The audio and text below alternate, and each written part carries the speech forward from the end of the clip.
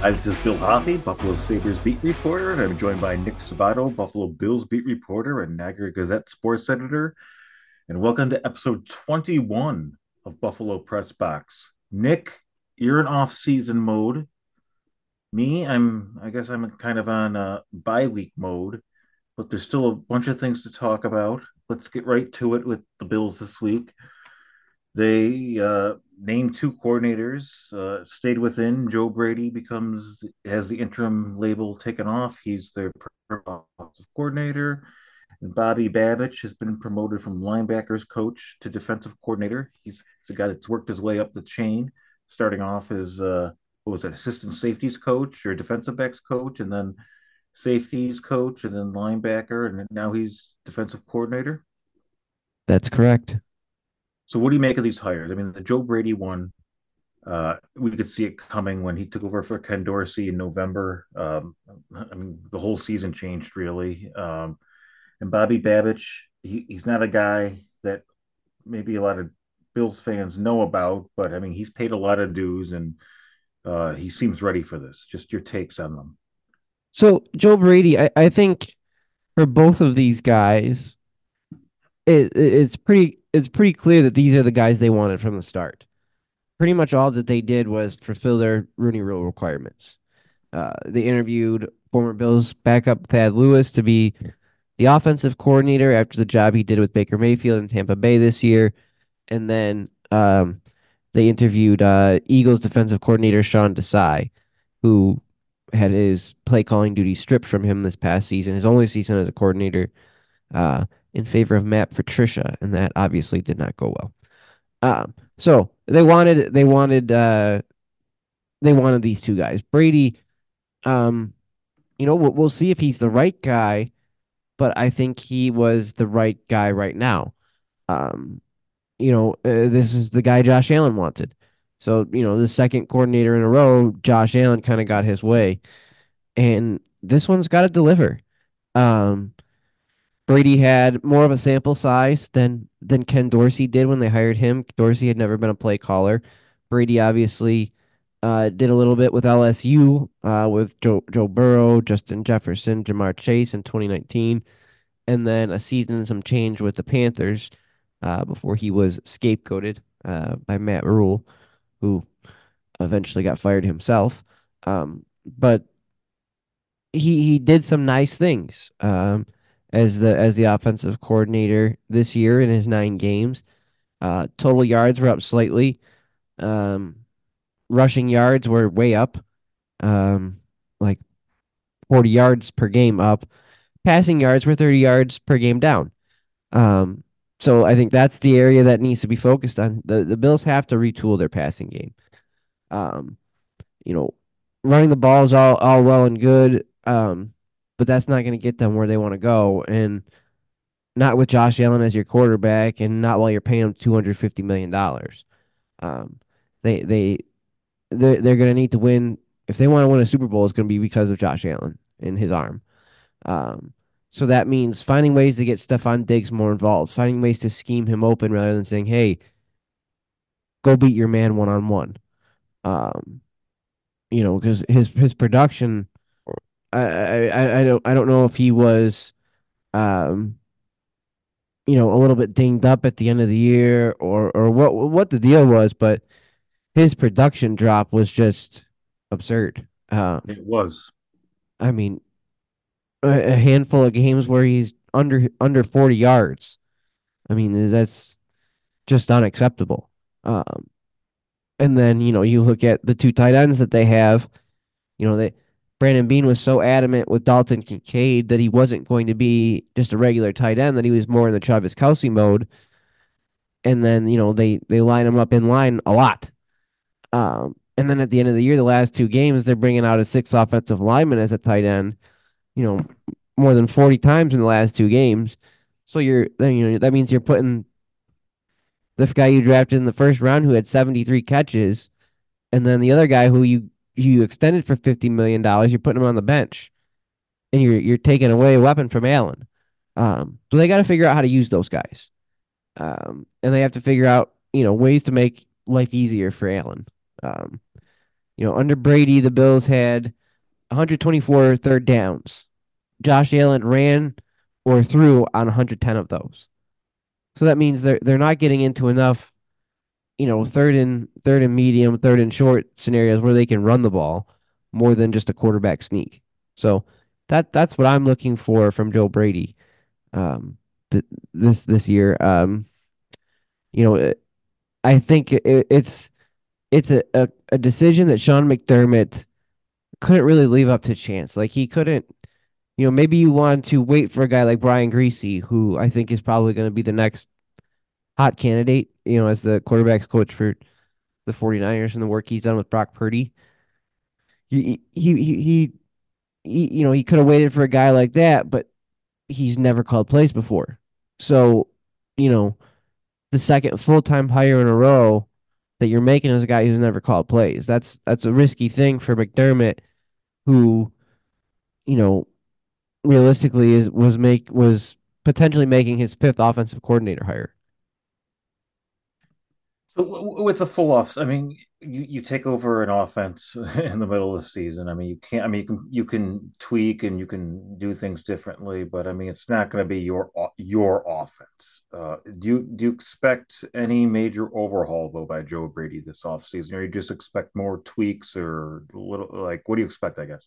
But Joe Brady comes from the Sean Payton tree. He worked for Sean Payton in New Orleans for a time. Sean Payton is heavy on tight ends. He likes to use fullbacks. I don't know if that's, you would hope based on what the Bills have to offer and the money they have to spend, um, that they use their tight ends more. But I don't know if that means they'll be using a fullback more often or what. Um, but he's not going to overhaul it. I mean, and to be honest with you, most of the NFL offenses are pretty similar, right?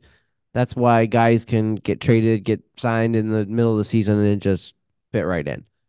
Um, there's just going to be some tweaks and some different things. Maybe some different terminology on some things. Um, but he's got to make it his own, and Sean McDermott has to give him the freedom to make it his own because what are you hiring a guy for if you want him to run somebody else's offense? Very true. And Bobby Babbage, like what can you tell us about him? Like I was saying, he's spent some time with the Bills. He's moved up, paid dues. What do you know about him? I thought from the moment that the question was brought up and not turned down that McDermott might hire a defensive coordinator, even, you know, defer the play calling duties. I thought this was the logical move. Hmm. Um, when you hear Bobby Babbage speak, he sounds like a future star in coaching. He sounds like a future head coach. Um, and it's actually the same as Joe Brady. Like Joe Brady and Bobby Babbage, neither of them are going to get turned down because they had a bad interview. Like they've got silver tongues. Um, but Babbage is young. He's energetic. He's positive. Um, Players respect him. Tyrell Dodson came out on social media today and said that Bobby Babbage made him the player that he is. Um, you see the way that the players kind of cling to him and are drawn to him. When you see him at training camp or during practices, he's energetic and the players listen to him. I mean, you see the job that he did with Micah Hyde and Jordan Boyer. Both of them were all pros while he was the safeties coach. And then obviously Matt Milano was an all pro linebacker when he took over for his father as the linebackers coach. Um, and now, and then obviously this year with Terrell Bernard and his breakout year, Bobby Babbage had a hand in all that and getting him ready to go. Um, so I think this was the logical move. I think, you know, maybe you could go with the idea that maybe he's gonna be a guy who's the defensive coordinator coming up with the scheme, coming up with all that stuff, organizing everything, and McDermott still calls the plays until he feels Babbage is ready for that role. But I think if you look at some of the signs, it points to Babbage being the play caller. Um, Eric Washington, the defensive line coach, assistant head coach, left for the Bears to be the defensive coordinator, but he will not call plays there. And you look at that move, um, you're hitching your wagon to a head coach who was very, very much on the hot seat, with 5 weeks left in the season, and still might be there if the Bears don't perform this year. And you're not calling plays. He's been a defensive coordinator before. So to me, that says he knew that Bobby Babich was the next man up. Um, if you asked me in the middle of the season, I would have told you John Butler might have been the next guy because he's the defensive backs coach. He called the plays for McDermott in the final preseason game against the Bears. Um, they also have Al Holcomb on the staff. Who, maybe he's a guy who slides in the linebackers next year. He kind of was a floater working with the back seven. He was obviously or the defensive coordinator for the Panthers last year. But the guy they picked was Babich, and he also interviewed for three other teams. He interviewed with the Dolphins, he interviewed with the Giants, he interviewed with the Packers. Obviously, all three of those teams have offensive minded head coaches, so they hire him. He's calling the plays. So it's likely this is an incentive. You don't have to leave, you don't have to move your family again, and you get to call plays. Um, Right. I think that makes the most logical sense. Um, and if you're thinking things might change schematically, I don't see that happening. The scheme was McDermott's scheme under Leslie Frazier. It was the same this year. I would imagine it's going to be the same with Bobby Babich. Interesting, Nick. All right. So, off-season checklist. We're coming up on the Super Bowl. Just what else is going on with the Bills, I guess? Well, I think when you look at what they need to do this offseason, um, obviously the first is to retool the passing game like we talked about. Um, the second is to um make life easier for Josh Allen. Get him some more easy throws. I think too often it was maybe a run on first down um, for a few yards, incomplete pass on second down, and third down is, hey, Josh, go make a play. Mm-hmm. Or, run, incomplete pass or short gain on first down, short run on second down. Hey, Josh, go make a play. Under Brady, the Bills averaged 7 yards to gain on third down. Um, I mean, that's not terrible, but it's also, you know, let's get that a little bit lower and get them some easier throws, get them some quick hitters, or get into some situations where you can give um James Cook or whoever your running back may be next year um some carries on third down. I mean, you're it's risky business putting Allen in that situation on the quarterback sneak every third and one like they have been doing. I mean, pretty much after that Philadelphia game, I think it was his Babbich's second game, third and one, they used a quarterback sneak. Um, so you know, who knows what they're gonna do with that tush push rule as well? That might change the game a little bit if they take that out. Um, Sure. but you're playing with fire to ask him to do that three, four, 5 times a game. So I think they need to come up with some other stuff there.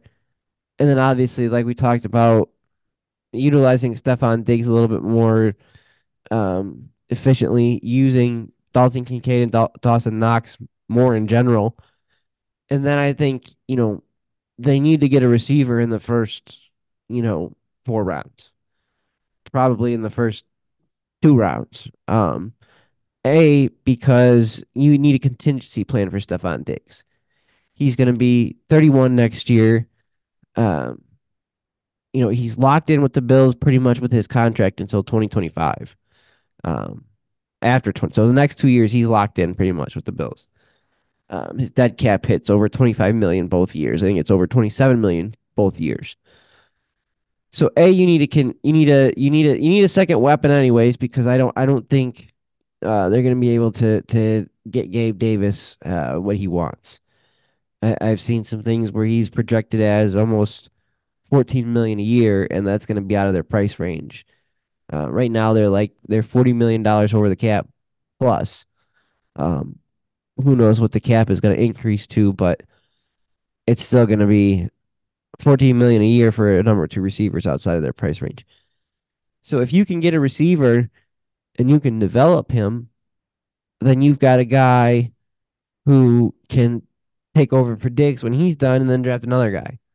Um, that's kind of what the Chiefs have done. I mean, they were able to move on from Tyreek Hill pretty seamlessly, I It's would say. amazing too when you consider how good Tyreek Hill is. Yeah, no question. I mean, it's not to say that he wasn't any good. They should have moved on from him. Um, but they've gotten by, and they got by this year without any studs. Um, if you can do that and not have 25 million allocated to one guy, I mean, why not? It seems like a smart move. I mean, I don't think the Bills are going to be able to get up to get any of the big three. That's Marvin Harrison Jr., Malik Neighbors from LSU, and Rome Odunze from Washington. But there's a lot of receivers, you know, ranked in the top 50 right now, and it's going to change this week with the Senior Bowl and then the Combine and all that stuff. The Underpants Olympics there in Indianapolis. It's a But very good term for it. I like that.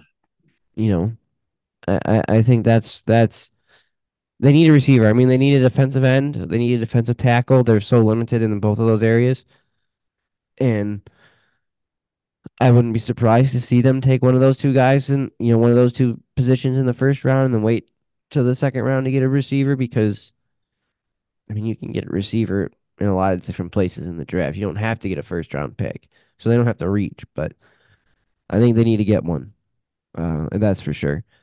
Um, and then the other thing is, I think one of the interesting things is Dorian Williams, third round pick. He showed a whole lot of potential last year. He's explosive. When you see him at practice, he'll make a play, and you say, "Oh, they need to get that guy in the field." Um, but it doesn't seem like the game slowed down very much for him. They tried him when Matt Milano got hurt. Didn't work out the first week. They started him the second week, and then he was kind of on the bench and even fell behind AJ Klein fresh off the couch. But the Chiefs used uh, two or three tight ends um, almost 40 times against the Bills. And the Bills never really got out of their nickel defense. And I think teams are going to look at that next year. And, you know, if the Bills don't adjust, teams are going to run it down their throat. If you can get a guy like Dorian Williams, whose skill is, his mobility, then you can play a little bit bigger more often and not lose anything. And I think that's the key. Whether it's Dorian Williams, whether it's finding another linebacker, I think the Bills have to adjust. They're not going to change their scheme, but I don't think that they can play their five defensive backs. Or this year they played a lot of six defensive backs on passing downs. I don't think they're going to be able to do that 98% of the time like they did this year. Literally 98% of the time. They're going to have to adjust. One of those numbers at us. All right. So, a non-Bills note.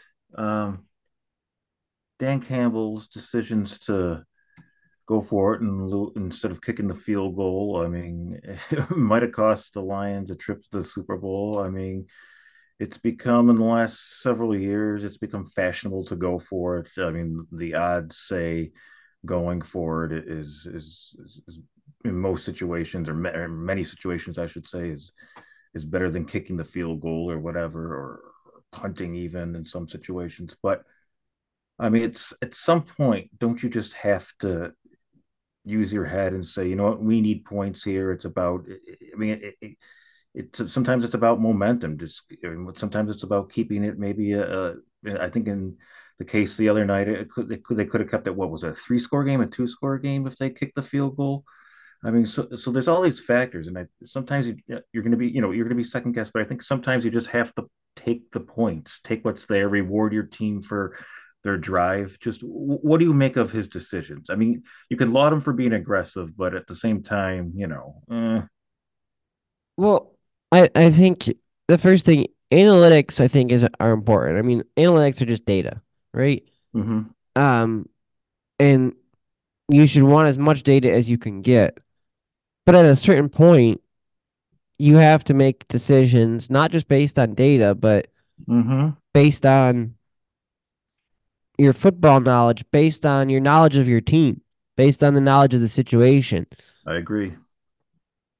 I mean, I don't know if you remember there was a I think Denver was in Indianapolis late in the season and they were still in the playoff hunt and they were getting beat by 4 scores. And they had like fourth and goal at the 6. And that was the game where Sean Payton just let Russell Wilson have it on the sidelines.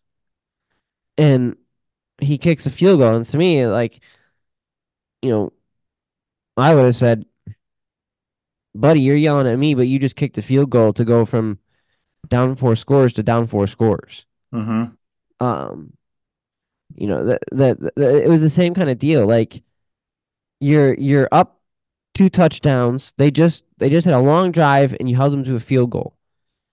And now you're on a drive and you have a chance to kick a field goal. Whether you kick a field goal or you get a touchdown, you're still up 3 scores. mm-hmm, If you kick that field goal, now all of a sudden the 49ers are going, man, we just had a nice drive and it meant nothing. It meant absolutely nothing. And now they're thinking, do we have enough time to get 3 more scores? Can we do this? You're putting doubt in their head, and you're pretty much, you're taking Christian McCaffrey out of the game if you just by going up 17 points because they're not going to have enough time to run the ball. They're going to have to pretty much go up tempo the rest of the game, unless they get some bounces. So I think that's important. And the other thing is, um, not all third and twos or fourth and twos or whatever it is, they're not all equal.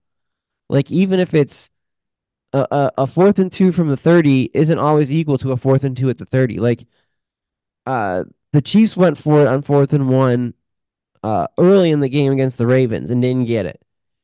I was okay with that because when you look at that, it was 14-7 and uh it's before halftime and the Ravens defense has been so good all year. And if you pick that up and you go in and you score a touchdown, now all of a sudden you've got the Ravens questioning against that team, against that quarterback. Can we stop these guys? They just scored 21 points on us in the first half. Can we stop them? And the same token, the Chiefs who have at times struggled on offense this year, who I think they average 21 points a game. Now all of a sudden they can't stop us. And momentum, confidence, that's a big thing. Um, and I think that was kind of and then the second fourth down they went for, like, that was worse than the first one, like, because you're down 3 points. Just kick the field goal, tie the game. mm-hmm. Although, the worst of all the decisions was running the ball on third and goal with a minute left and wasting a timeout. Like that was just awful. Like, because essentially you committed to relying on an onside kick, and ooh, the odds don't play in your favor, and they didn't. Um, Dan Campbell said he thought that they would have a soft box and be a walk-in score, but like you can't risk that. Like not at that point in the game. Like you cannot waste your time out there. Um, and going back to the previous point, Kyle Shanahan, even in his post-game press conference, talked about, you know, on that next drive where they're driving down the field, he's worried, did we get enough points on the last drive? Like, was a field goal enough? So clearly that doubt was there. Like, so if you kick that field goal and you go back up 17 points, changes the game.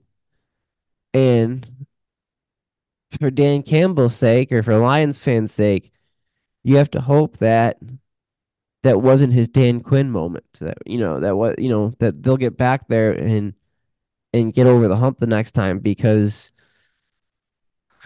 you don't always get back. I mean, ask the Bills. They get to the AFC Championship game in 2020. They're supposed to be the it team. they haven't been able to get back. No.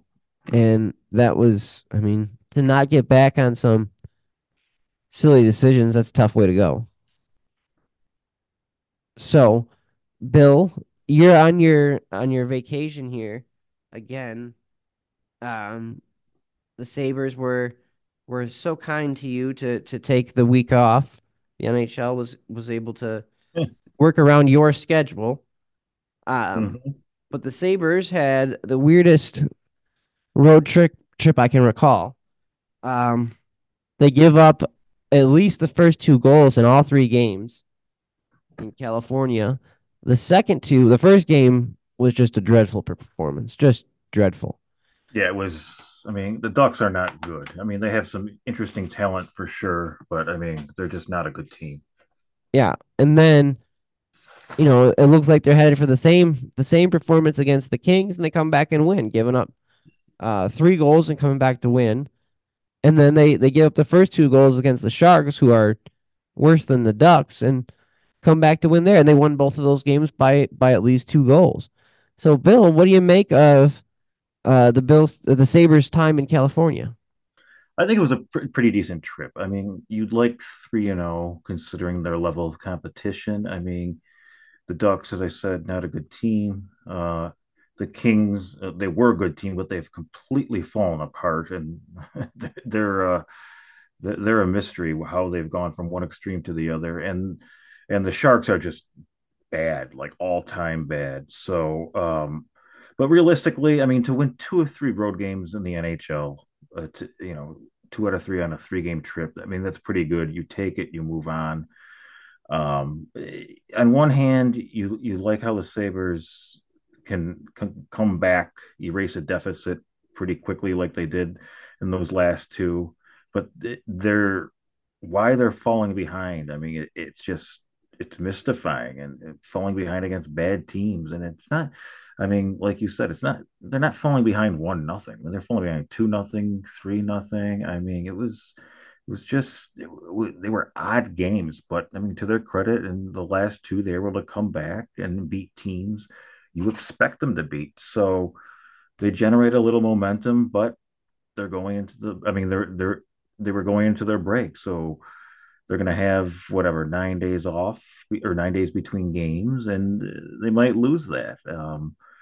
So they, as I say, I'll say this every week until they do it. They need to go on a run. They need to string wins together. And right now they have two, but they got to make that 4 or 5. And when they lose again, they got to make it three more. I mean, they have to do something because, I mean, the odds of them, as we talk about each week, making the playoffs are they're not good right now. If they hadn't won those two games, do you see a change, a coaching change? Maybe not Don Granato, because I think we've been down that road, and um, I think he just has for this owner, he's got too much time left on his deal. Um, I don't think his extension hasn't even kicked in, right? So, right, right. Um, I mean, I still, I but mean, is there an assistant coaching change, something? Because I mean that Ducks game, that was in a lot of circumstances a fire the coach moment. well, I mean, that was, I mean, you can make a strong argument that Ducks game was, I mean, their nadir this year. I mean, sometimes it's hard to, when you're having a season like the Sabres are having right now, it can be hard to pick out one moment, but that was just, I mean, that I guess it was a second period against the Ducks was just, it was brutal. I mean, and then, I mean, you add in like, it was just a weird game. You have guys falling, randomly falling on the ice. It was just, it was bad on so many levels. And maybe if they lost those last two of the trip, maybe something would have happened. I don't think it would have been a head coaching change. I don't know what it would have been, but maybe something would have happened. But yeah, they were able to recover to their credit. I mean, and you know, this was a soft part of the Sabres schedule. I mean, they've beaten the Sharks twice now in a couple of weeks.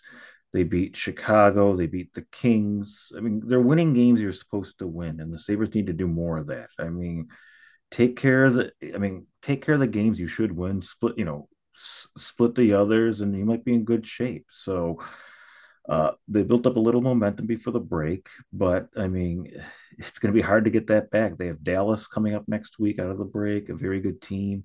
They've lost Jack Quinn. There's still a tough road ahead of them. Speaking of Jack Quinn, he's going to be out another few months after coming back from an Achilles injury and really played well in his short time and on the ice. Where do they go? Where do they go to replace him? I don't think the answer is Tyson Jost. I don't think the answer is Eric Robinson or Zemgus Girgensson or whoever bumping one of those guys up. Like it seems to me that they either have to make a move or bring up a young guy full time. Well, yeah, I mean, there's a good chance he's good. I mean, I guess it's according to the Buffalo News, he had surgery already, and it's going to be 2 months. So, I mean, 2 months takes you to whatever. I mean, close to the end of March. So, I mean, there would still be a couple weeks left, maybe, but at this point, I mean, you can't count on that. So, uh, yeah, internally, I mean, they tried that already. I think when he tore his Achilles in June, or excuse me, before he tore his Achilles in June, we thought Victor Olofsson was a goner. It just wasn't working. He didn't need to change his scenery. He was coming off a 28 goal season, so he had some value. He only had 1 year left on his contract. But all of a sudden, with Quinn gone, you're trading a guy you potentially have penciled in for 20 or more goals. I mean, Victor Olofsson was 28 goals, so you're taking if you trade Victor Olofsson, you think maybe 50 goals out of your lineup or so. So, I mean, I believe Jack Quinn's injury kept the Sabres from trading Victor Olofsson. And they tried that. It hasn't worked. It didn't work. And now they're faced with the predicament of trying to replace him mid-season. And it just, I mean, like you say, like they have some good guys that can play down the lineup that maybe could play a couple more minutes. But I mean, you can't have I mean, Eric Robinson is not going to replace Jack Quinn or Tyson Jost or whoever. I mean, it's just not going to happen. And So Victor Olofsson can't be that guy again. yeah, I don't. I mean, I haven't seen that he's going to be that guy. Like you can't go from scratch to healthy scratch for a pretty extended period of time here to second line. And then, Yeah, I don't think that's going to happen. So, I mean, yeah, I mean, the ball's in Kevin Adams' court. I mean, does he want to make a move and give up futures, give up picks or prospects or whatever to try to band-aid it or to just maybe he can bring in something that'll be here more than a few months. But uh, I mean, it's going to be interesting to see how that plays out because they try they tried to get by without making a move the first time he was hurt, and it didn't work. I mean, if Jack Quinn was, I mean, you can slice and dice the Sabres struggles a lot of ways, but I mean, if they had Jack Quinn for the first, before Christmas or whatever,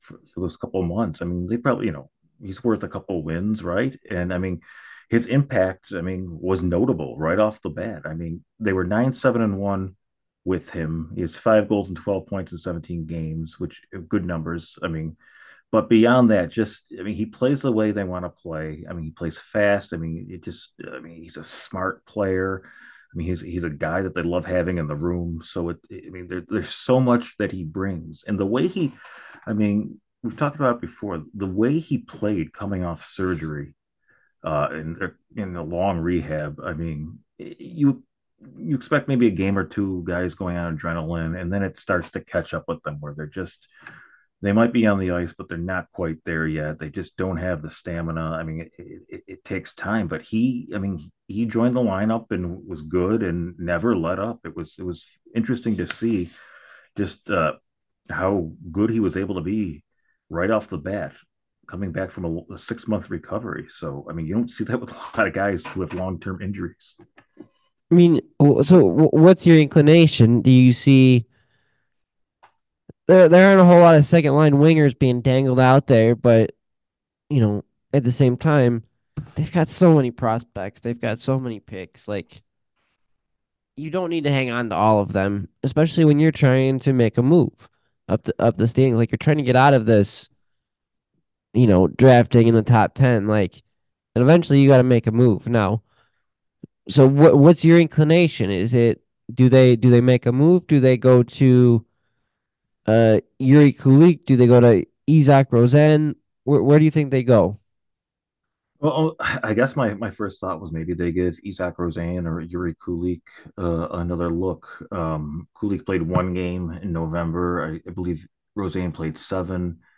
You could see him get better, but neither made. I mean, Yuri Kulik one game, but neither made a huge impact. They also didn't really play with players or play enough to make an impact. Right. I Uh, mean, They're they weren't also going. very young. I mean, they weren't gonna. I mean, they weren't gonna play 19 minutes and get power play time and all that. I mean, it was to me, it was kind of they were rewarding them more. They needed guys. They wanted to give them a look and so forth. But I mean, Yuri Kulik and Isaac Rosen, they've had nice years in the AHL. They're going to be going to the AHL All Star game over the weekend, I believe. But I mean, they're struggling right now. I mean, they're Yuri Kulich. I don't think he's scored since he came back from World Juniors. Isaac Rosen's been in a rut. So I mean, if they were to promote those guys, they're not promoting someone who's on fire, who's at their top. I mean, they've struggled for a couple few weeks here. So I mean that plays into it too. I mean, because usually when these guys come up, they're firing on all cylinders. They've earned it and so forth. But right now, uh, you know, I think they're feeling it a little bit. So I don't. My inclination is that Kevin Adams is going to stay the course. So far, he said he's not going to do anything the jeopard or excuse me in years months past, not in this current situation. He said that he's not going to do anything to jeopardize the Sabres long-term future.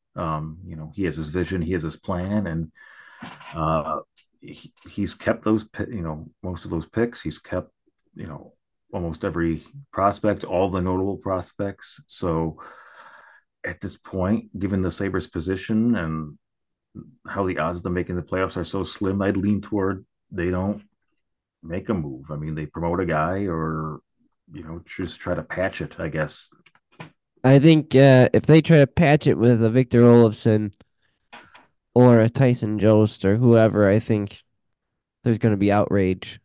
Well, I Um, mean, and yeah, I mean, yeah, he's got his vision, and he knows more than we do. But at a certain point, too, how long is your long term plan? Like this is a franchise that desperately needs to make the playoffs for their own sake, for fans' sake. Like it's been too long, and they have to get there at some point, and they can't afford to wait another 2 or 3 years. yeah, So you're right. I mean, there's been a black cloud over the franchise for a long, long time, and it's not going to be lifted till they make the playoffs. I mean, it was great they got close last year. I mean, they've made a ton of strides under Don Granato. But yeah, I mean, until they actually get there, that black cloud's going to be there. So I mean, maybe that plays into it. I mean, they need to sell season tickets. I mean, there's a lot more at play than simply getting the playoffs. I mean, there's the black cloud. There's the frustrated fan base. There's just tickets. I mean, I think they went all in this year on embracing the playoff talk for you know a lot of reasons, I guess. But I mean, the first of which is they were right there. I mean, they were knocking on the door. Another win, I guess they would have been there. But I mean, they need to excite fans. They need to sell tickets. They need to, I mean, get people talking about the Sabres again and engaged with them. So there's a lot that goes into uh, how they try to handle this situation. And I think making the playoffs would go a long way toward a lot of curing a lot of ills. But that said, I mean, are they really in a position to make the playoffs? I mean, the odds say that they're not. I mean, they haven't gone on any sort of streak that would make you think that they could. You They would know, have to go on an Oilers type streak. well, yeah. Well, I mean, not that long, but yeah. I mean, they would have to go I on mean, they would they would have to win, I think, 6 games in a row. yeah. I mean, yeah. I What are they mean, eight? They're but you eight know, I mean, back. if they win,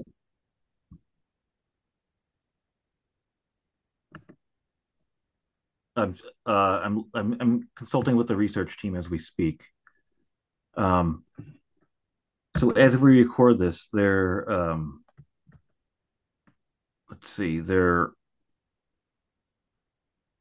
9 points out of the wild card. So So I think I they'd have mean, to get back in. There, you're talking 5, 6 in a row, 5 out of 7, 6 out of 8, something like that. Like yeah, for sure.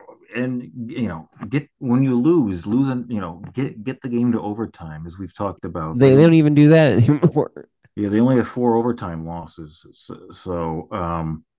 You know, that loser point is huge. I mean, the Sabres have more wins than the Islanders, but the Island 22 versus 20. But I mean, the Sabres have four overtime losses. The Islanders have 12. So, It's I mean, remarkable. yeah, the Sabres have 20 regulation wins. The Islanders have 14. So, 12 overtime losses is impressive. yeah, it's amazing. So, you know, and even, I mean, even let's say they erase, as we've talked about, let's say they erase, they're able to, you know, get within 5 points or whatever. I mean, they climbing the teams ahead of them is such a, I mean, you're 5 points back, say, but I mean, there's you know 3, 4 teams. So I mean, in those teams, they might you know lose 2 out of 3, but they got you know they're 2-0, they're you know they're 1-0-2, so they get 2 loser points. So I mean, teams are constantly gaining points. It's a different dynamic than it used to be, and it's tough to make up ground. That's why we always talk about you know the standings at Thanksgiving, early December, Christmas time, where the teams locked in into spots then are usually the ones that end up going to the playoffs.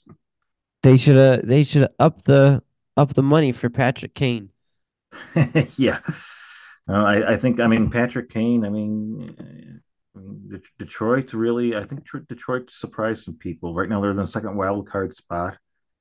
They're only a Oh, point back of Toronto. I mean, I still predict that he plays at least one season with Buffalo before he all right. retires. We'll talk about that another time. All right. All right. So Bill, you went to Rochester this week. Did you try the new Taco Bell that you had been yearning for? Uh, I did not. I believe it's in Brighton. Oh, so you, It's actually in Rochester proper. The borders, the town line or whatever is pretty close to there. I did not go to that Taco Bell. I did drive by it though, and you know, I look forward to getting there soon. all right. And I'll the be in All-Star game is this weekend. I'll You be tell in me Rochester. you Oh, tell not me to you're cut you not off. going. I am not going to the All Star game. I will be in Rochester tomorrow I watching Devin Levi play. I expect them to play. The Emirates have 3 games this week. I expect them to play at least two. I don't know if he would play back to back over the weekend, but I expect him to play two. And I guess I would expect him to be back in Buffalo come Sunday or Monday. I was looking forward to see where you stacked up in the fastest skater. Me, you don't want to know. I guess neither does Connor McDavid. You know what? The All Star game. I think you know some people like it, and I mean it's not a bad event. Don't get me wrong, but I mean most people who are there would rather have the time off. I mean, you talk to players, and I mean, a lot of them are, of course, are honored to go and everything, and but and a lot, you know, they happily uh, fulfill their duties at the weekend. But I mean, I think a lot of them would just love the time off. The season is such a grind that I mean, just 4 days off makes a huge difference. So, um, yeah, I probably won't be watching the All Star game, to be honest with you. Well, They got to figure out a way to make it more like the NBA All Star Weekend. Just the NBA All Star Saturday night. Say what you want about the dunk contest, um, but it's such an event that people watch it. Uh, you know, the players, even if they don't participate, they're there and engaged and enjoying themselves. So the NHL has to figure that out. Same with the home run derby. Well, I You know, mean, to the NHL's credit, they're they're changing things up with the skills competition and so forth. They're soliciting advice straight from the, I guess, from the players. I mean, they're trying. So I give them a lot of credit for that. They're trying to evolve and they're consulting with the right people, in my opinion. So yeah, I mean, I guess you're the fastest skater. You have all these things. I mean, I guess sometimes you wonder what else can you do. I mean, I thought it was kind of neat in Vegas. I guess it was 2 years ago or whenever that was. They had guys shooting giant cards. I thought that was kind of neat. Play into the local aspect of it. But there's no. I mean, I guess these sometimes these events are just kind of for corporate sponsors, right? So on that note, Nick, another one in the books. It's been fun. Uh, what are you looking forward to this week with the just with the Bills? Can we look forward to any additional news or anything? news as in moves. I don't think well, they need to fill a linebacker's job a spot. They need to fill a quarterback's coach spot.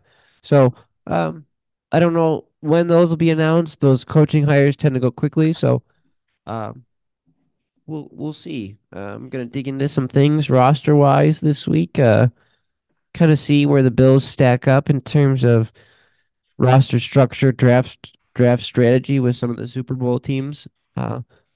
And kind of get ready start getting ready for the draft a little bit here. All right, sounds good. The Sabres will be back practicing, I believe, Sunday. They host Dallas and St. Louis, the Kings, Panthers, a four-game homestand. A lot of some tough opponents, but they have an ability to make up some ground here with some home games. So we'll see how that plays out. Nick, it's been fun. We'll do it again next week. If you want, send us an email at buffalopressbox@gmail.com. Leave us a review. Tell your friends. Thank you for joining us.